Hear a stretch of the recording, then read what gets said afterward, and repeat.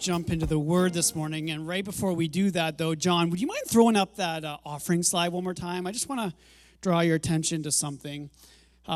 Just on the left-hand side, it says, thank you, your generosity is making a difference. And I just want to tell a neat story because, as we know, we've been in several lockdowns this year, and our ministries have been, reduced in many ways. But what's been an incredible testimony is that our generosity has not diminished at all. Like throughout the whole year, your faithfulness to giving has continued, and in some cases even increased.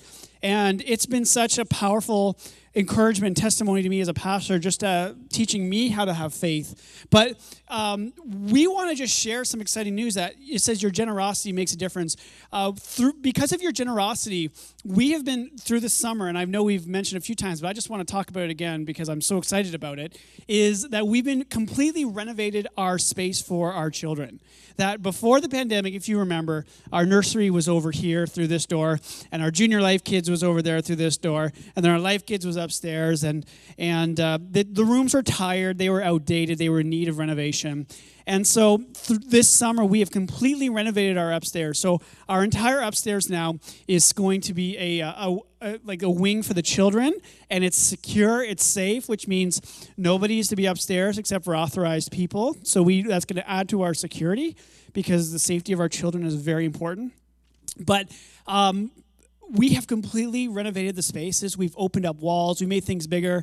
We have a parent lounge for mothers who are with babies and still want to be with their baby, not hand them off to the nursery, but continue to nurse them or whatever. Also, we have a place for brand new visitors when they come to meet volunteers. In addition to all of our spaces. So all that to say, thank you so much. Your generosity has made a difference. It's continuing to make a difference. And if you get a chance to sneak upstairs, go take a look. It looks awesome. So before we jump in, because August 15th, we are all systems go for Life Kids. Can't wait. Can't wait. All right, well, if you have your Bibles, would you open them to the book of Luke, the Gospel of Luke chapter 10. And we're, like Pastor Rhonda said, we're in our series on spiritual conflict. And usually in summertime in churches take the summer and do lighter topics such as like ask the pastor anything or things like that. But this summer we decided, let's go for it. Let's talk about spiritual conflict. Because as we know, our world right now is filled with conflict. And for those with eyes to see, you can see that the conflict is not all just natural conflict, that there's a spiritual element to all this conflict that we are taking place. And it's so important that we, the church, have our eyes open and our ears hearing, and those with that gift of discernment. Remember last summer we talked about the different gifts.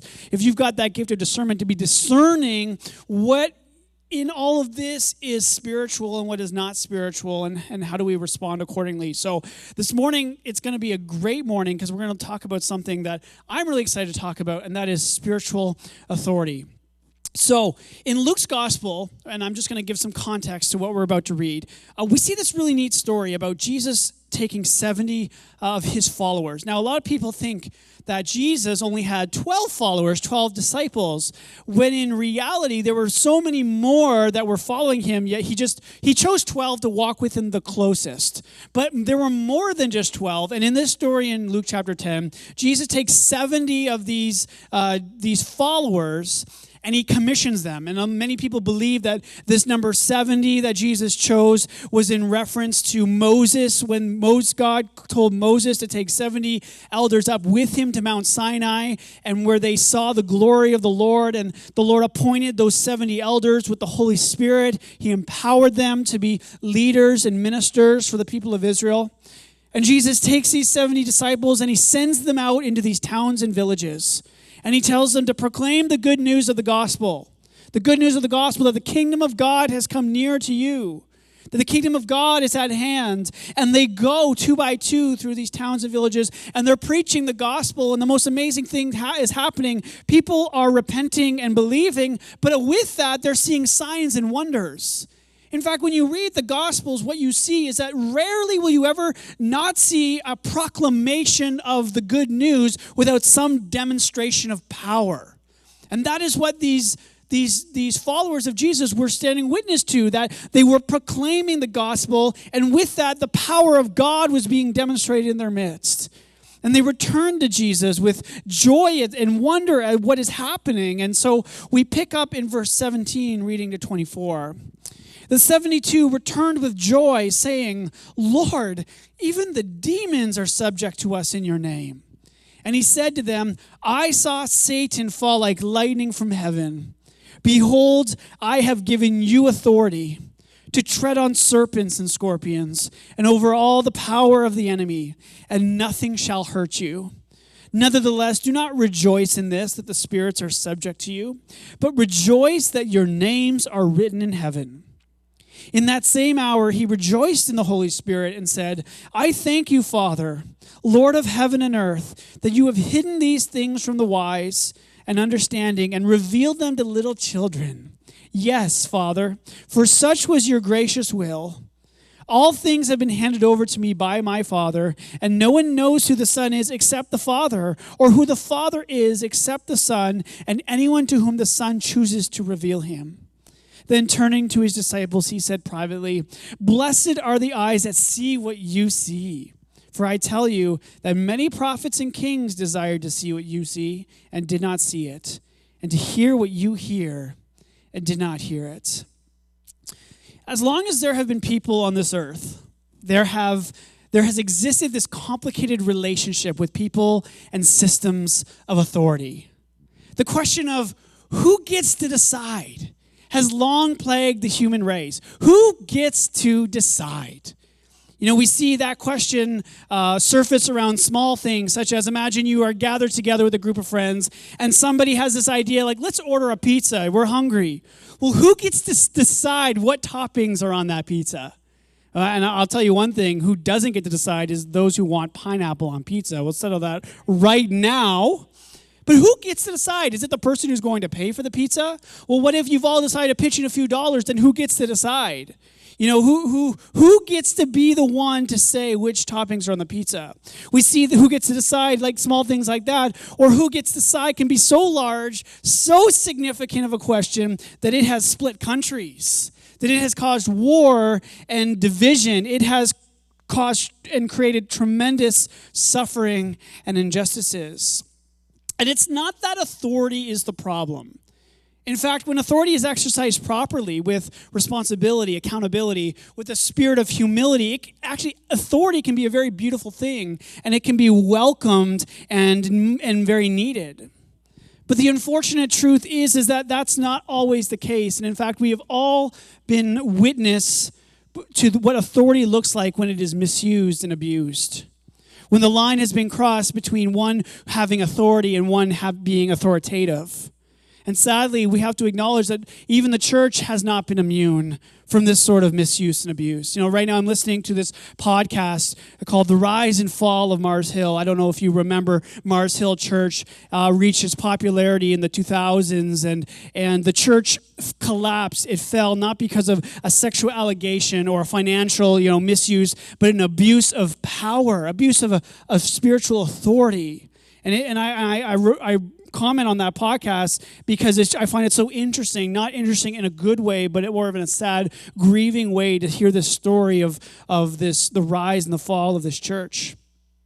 And what has happened, and I think we're actually really seeing it on display in this moment, is that there's an awakening to the injustices and suffering at the hands of people and systems of authority. You can see that. You know, I really believe that a lot of the social unrest is that there's something about it that is pinpointing this abuse and misuse of authority and systems and people in power. But instead of turning to God for direction and for help, what we've been doing is that we're turning to other models of governance.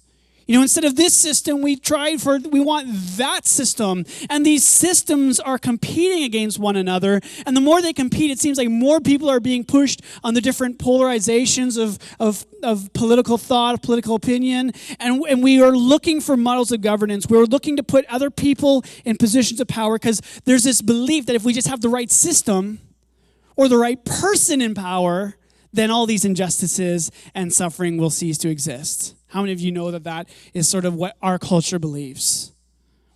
But for us as believers, as Christians, as followers of Jesus, authority is not something that we need to worship or is not something we need to fear.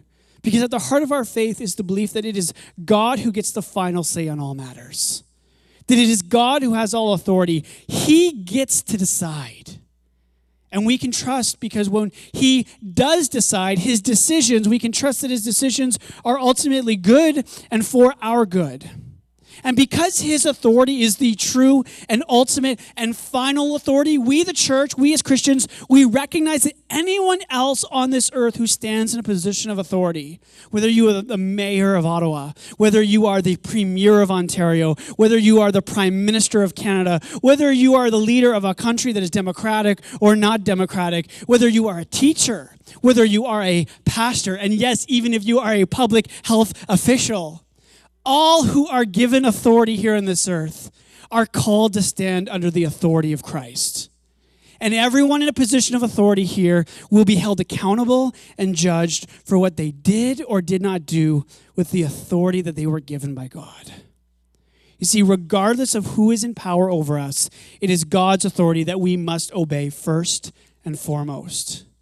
Jesus said in Matthew 28, verse 18, all authority, all of it. Did he say some of it? Did he say part of it? No. He said all authority in heaven and on this earth has been given to me.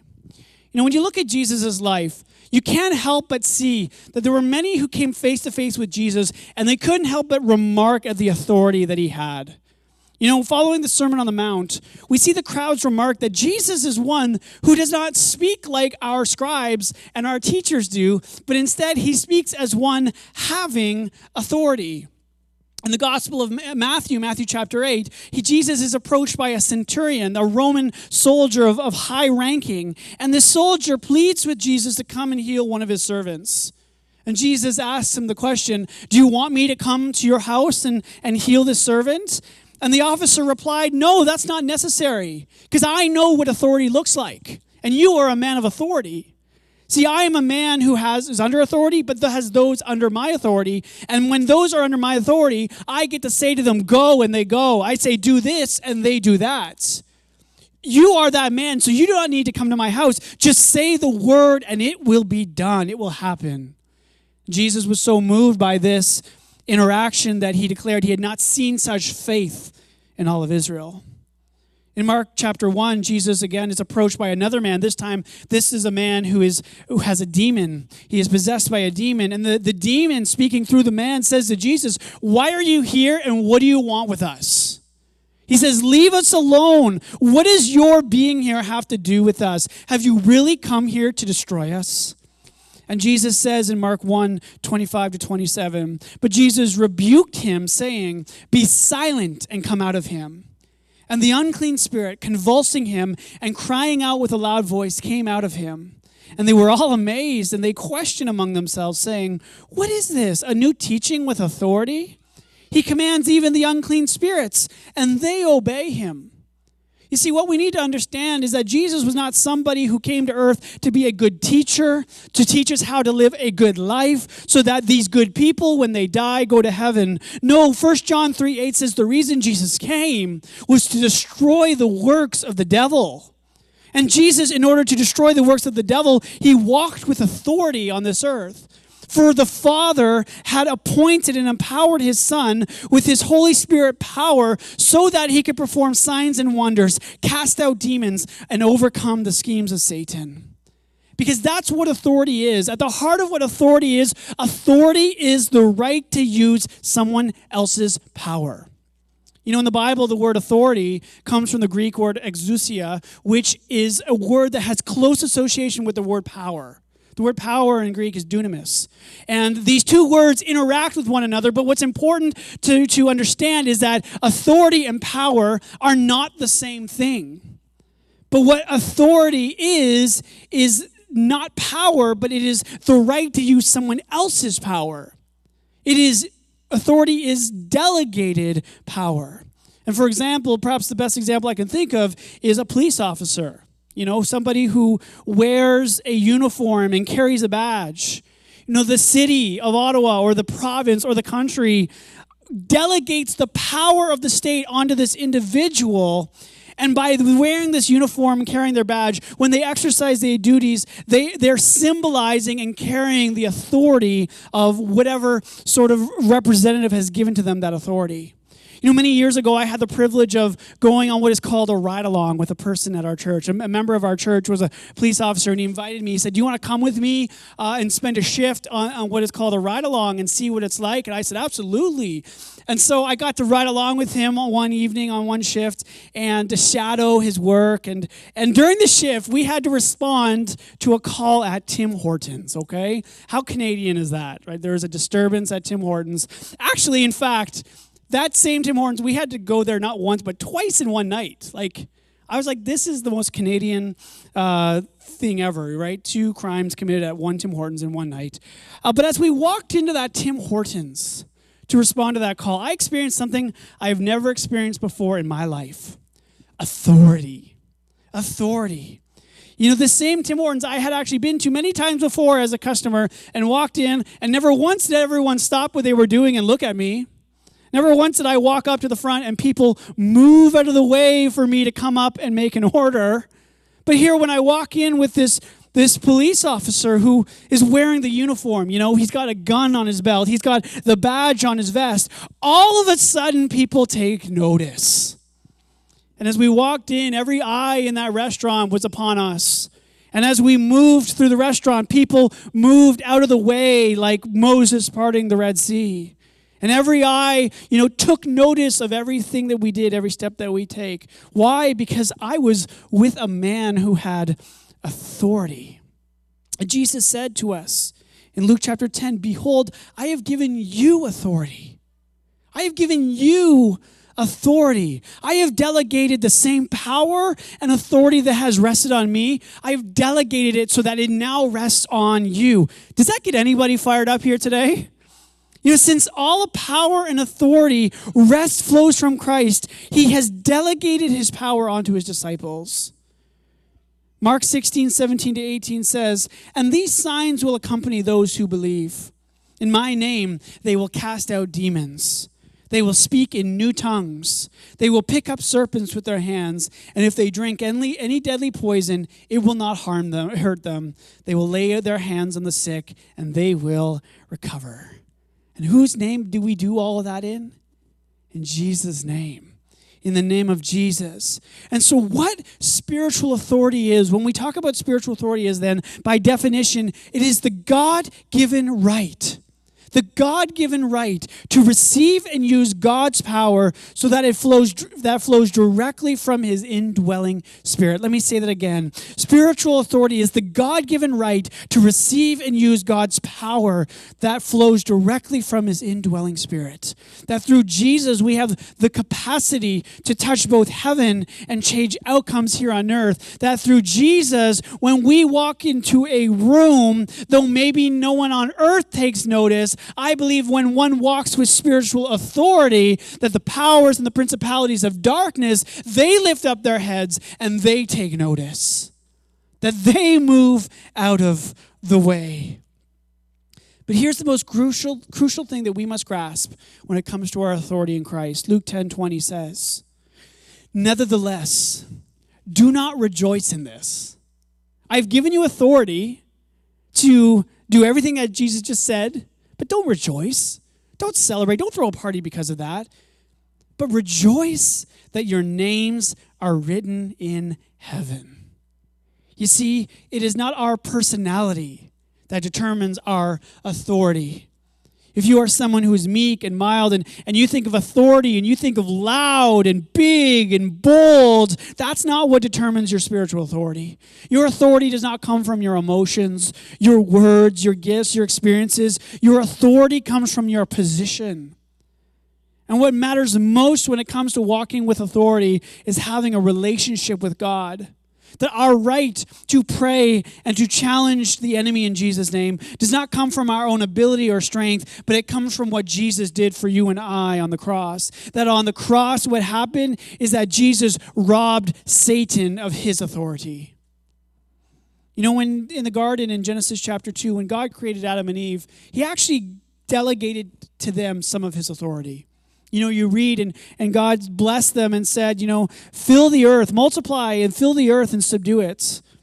You'll have dominion, you know, over the creatures of this earth, whether those who swim or on the land or in the air. God gave them authority, some of his authority over the creation. But by sinning, they, and so subsequently we, gave that authority that God had freely given to us. We gave that over to Satan by choosing to believe Satan's lies rather than God's truth. And so what happened was that God pronounced judgment. He pronounced judgment not just on Adam and Eve, but he pronounced judgment on the serpent that had deceived Adam and Eve into taking the fruit and eating it.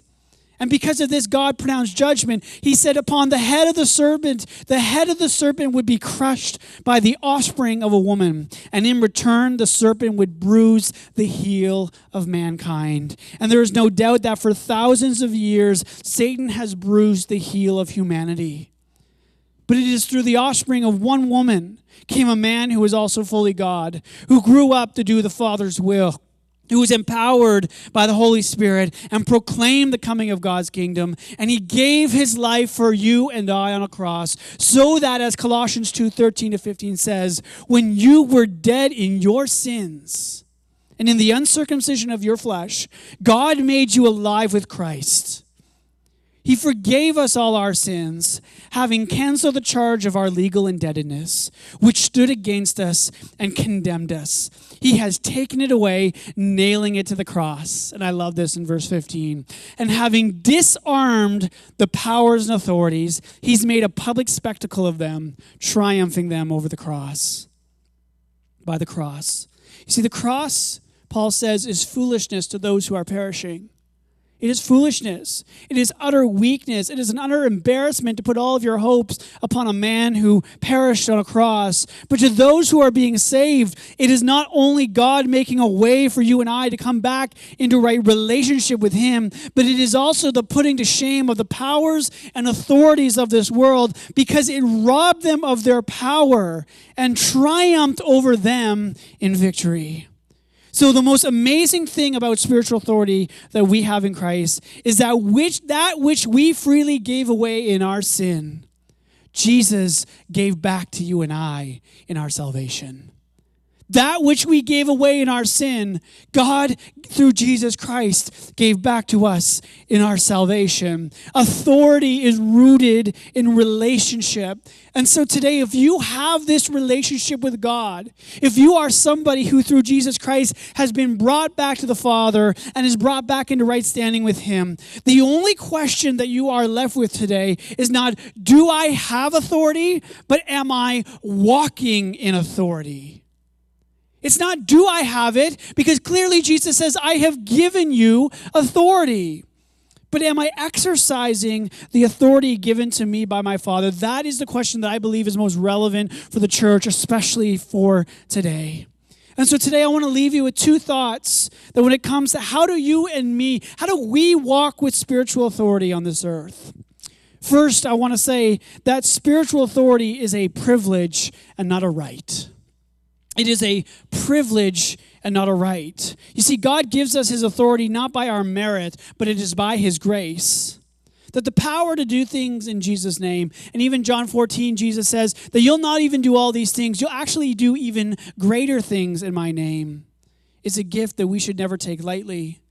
And the reason why there is so much pain that is associated when someone in authority, misuses and abuses their authority, and the person that has been the victim of such abuse or misuse, there's so much pain and brokenness as a result, is because ultimately what this misuse and abuse is broken trust. That there is a bond of trust that is between the one under authority and the one in authority. And I believe that when God gives us his authority, God is demonstrating his trust in us. That God trusts you enough to give you and empower you with his Holy Spirit. And if God trusts us, it means then that we have this responsibility to steward his authority well. Like Jesus said in Luke 12, to much who is given, much will be required. Or as the great theologian Uncle Ben from Spider-Man said, with great power comes great responsibility. So the body, in moments, we must function as the body was called to do. Those with the gift of discernment are called to stand up and say and discern whether something is from God or not from God. And there are times when you get it wrong, and we need the elders in the church to walk alongside those moments so that we do not excommunicate or push someone away, but we bring somebody back into proper restoration. And so spiritual authority is a privilege. It's a privilege, not a right. And second, and I'll close with this, I'll just invite Nathan to come up to the keyboard. Spiritual authority is a process and not an event. It is not something we instantly acquire. It's something we develop through relationship. It's like a muscle. We don't exercise certain gifts that God has given us. If we don't exercise our authority, our muscle, that a muscle of authority will never grow. See, to grow in authority, it requires two things. First, it requires growing in intimacy with Christ. That when we are weak in authority, it is when we are weak in our relationship with God. The painful truth is that our lack of authority is not due to our lack of willingness to walk in authority, but it's often due to our capacity. It's a lack of capacity, not a lack of willingness when we cannot walk with authority. And I'm telling you right now, I have never, ever, ever in my life met a person who walked with the authority of God who also didn't have a very deep, abiding relationship with God. In fact, some of the people I know with the greatest authority tend to be some of the quietest, sweetest, most unassuming people that you would think. I just got to single somebody out that I love dearly here, our dear Elizabeth. I should have told you in advance I was going to do this. The most nicest, sweetest, caring person you'll ever meet. But when she prays, when she starts out, you've got to lean in because you just I can't hear what she's saying. She's so quiet. But when she's done praying, you know that she is someone who walks with authority. She's praying with such authority that while we call her the sweetest and caring person, the demons, Elizabeth, the last words that they're going to use to describe you are sweet and caring, okay?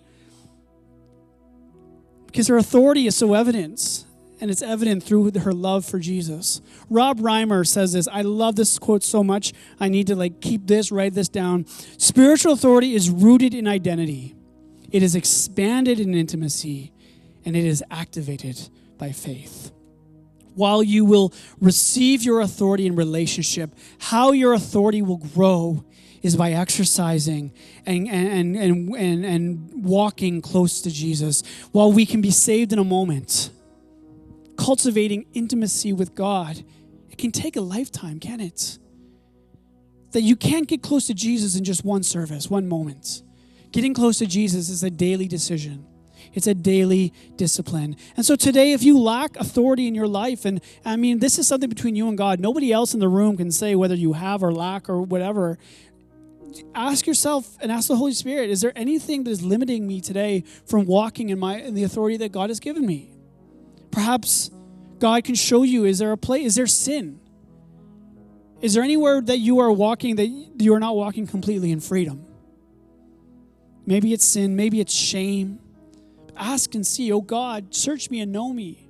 Find if there's anything inside of me that is not of you. Secondly, just like growing in intimacy, to walk in authority, we need to walk and grow in humility. I'm telling you right now, nothing will quench the Spirit of God, the power of God faster from your life than a spirit of pride. God hates pride. He hates a proud spirit. The word says God opposes the proud, but he gives grace to the humble. And what is spiritual authority other than a gift of grace that God gives to the humble in spirit, to the poor in spirit, the meek in spirit, the pure in heart? And what I have observed in my lifetime is that when a Christian stops walking with authority, when they're not walking from a place of intimacy and humility, is that their fleshly instincts take over and they will quickly default either to one of two things. They will become either authoritative or they will fall back on some human, earthly business model that has had success before. Without intimacy and without humility, you and I are forced to compensate. Compensate for what, you ask? For a lack of any real spiritual power in our life. And why humility is necessary is because the greater your authority is within Christ, the greater your call will be to serve others. And if Jesus, who had all authority in heaven and on earth, still believed it necessary to serve and not be served, how much more do you and I need to be clothed with that same humility? So today I leave you with that question. Am I walking in his authority? Am I walking? And if the answer is no, just between you and God, why not? Why not? And I ask that not to bring you any sort of shame, but just simply to show you today what it's possible in the name of Jesus. To show you what is possible God has for you and for me. Jesus said, I've given you authority. I've given it to you. That which you freely gave away in your sin, I've given back to you in your salvation. As the Father has given me, so I give to you the power to tread over serpents and scorpions, to push back the powers of darkness, to whatever you bind on earth, it will also be bound in heaven, and whatever you loose on earth, it will also be loosed in heaven. To say to that mountain, move, and it will come to pass. To pray in the name of Jesus, and whatever you ask according to his will, it will be done. We can do these things that Christ did. And Jesus said, even greater things, all because of who Christ has sent to us, his Spirit. And so let us stop and ask God in prayer. Would you stand to your feet? God, would you make us aware today of the power that we have in you? Would you pray that today? Would you make that your prayer? God, make us aware of the power we have in you. But in that same breath, God, would you make us aware of where we need to grow and better steward the power that is already in us? God, make us aware of what we have and where we need to grow. And finally today, to pray, because I believe it's so important because Jesus called us to it, to rejoice, not because we have authority, but to rejoice because our salvation is secure in him, that our names are written in God's book. And what is most important is not that the enemy knows your name, but it's God who knows your name. It is God who knows your name. So let us pray. Oh, Father, we thank you so much that you sent your Son into this world to triumph over the enemy, to destroy the works of the devil. God, the gospel is not just only what you did for us, but it's also what you did to the powers of the enemy, that you destroyed them, that you humiliated them, and that you disarmed them. You made a public spectacle over the enemy, and you triumphed through the cross. And Lord, through the cross, you have brought us into relationship with you. It is only through the cross, only by the cross, that we are saved. That Jesus, you laid down your life for us. And it is the belief that you gave your life so that we could be brought back into right relationship, but also so that the power of the enemy was ultimately and utterly destroyed. And so, Jesus, today we want to root ourselves in relationship, oh God. Forgive us, Lord, for the times when we have been caught up with the authority and power structures of this earth.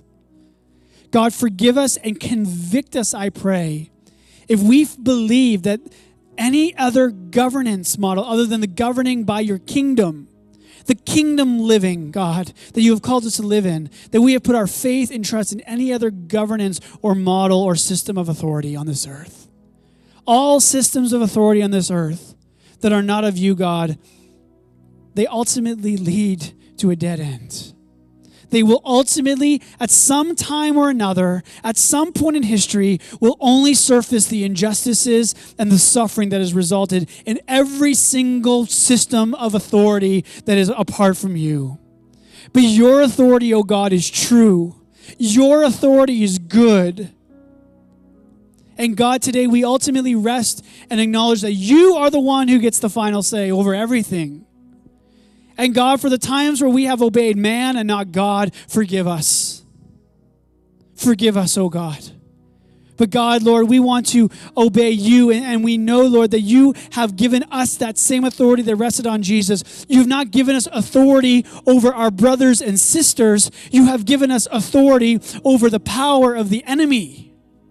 To push back the darkness, to cast out that which is not of you, to see signs and wonders. Lord, my prayer, God, is that in this moment, God, that we would proclaim the gospel and that the gospel would be proclaimed and it would be accompanied with demonstrations of your divine power.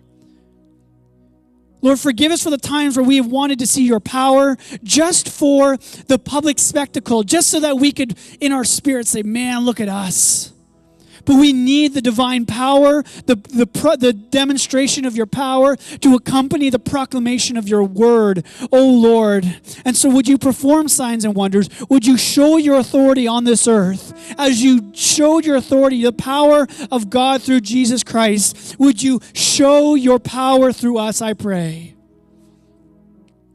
And Lord, I pray today that we will be deeply humbled, Lord, by the call on our life to grow in intimacy with you.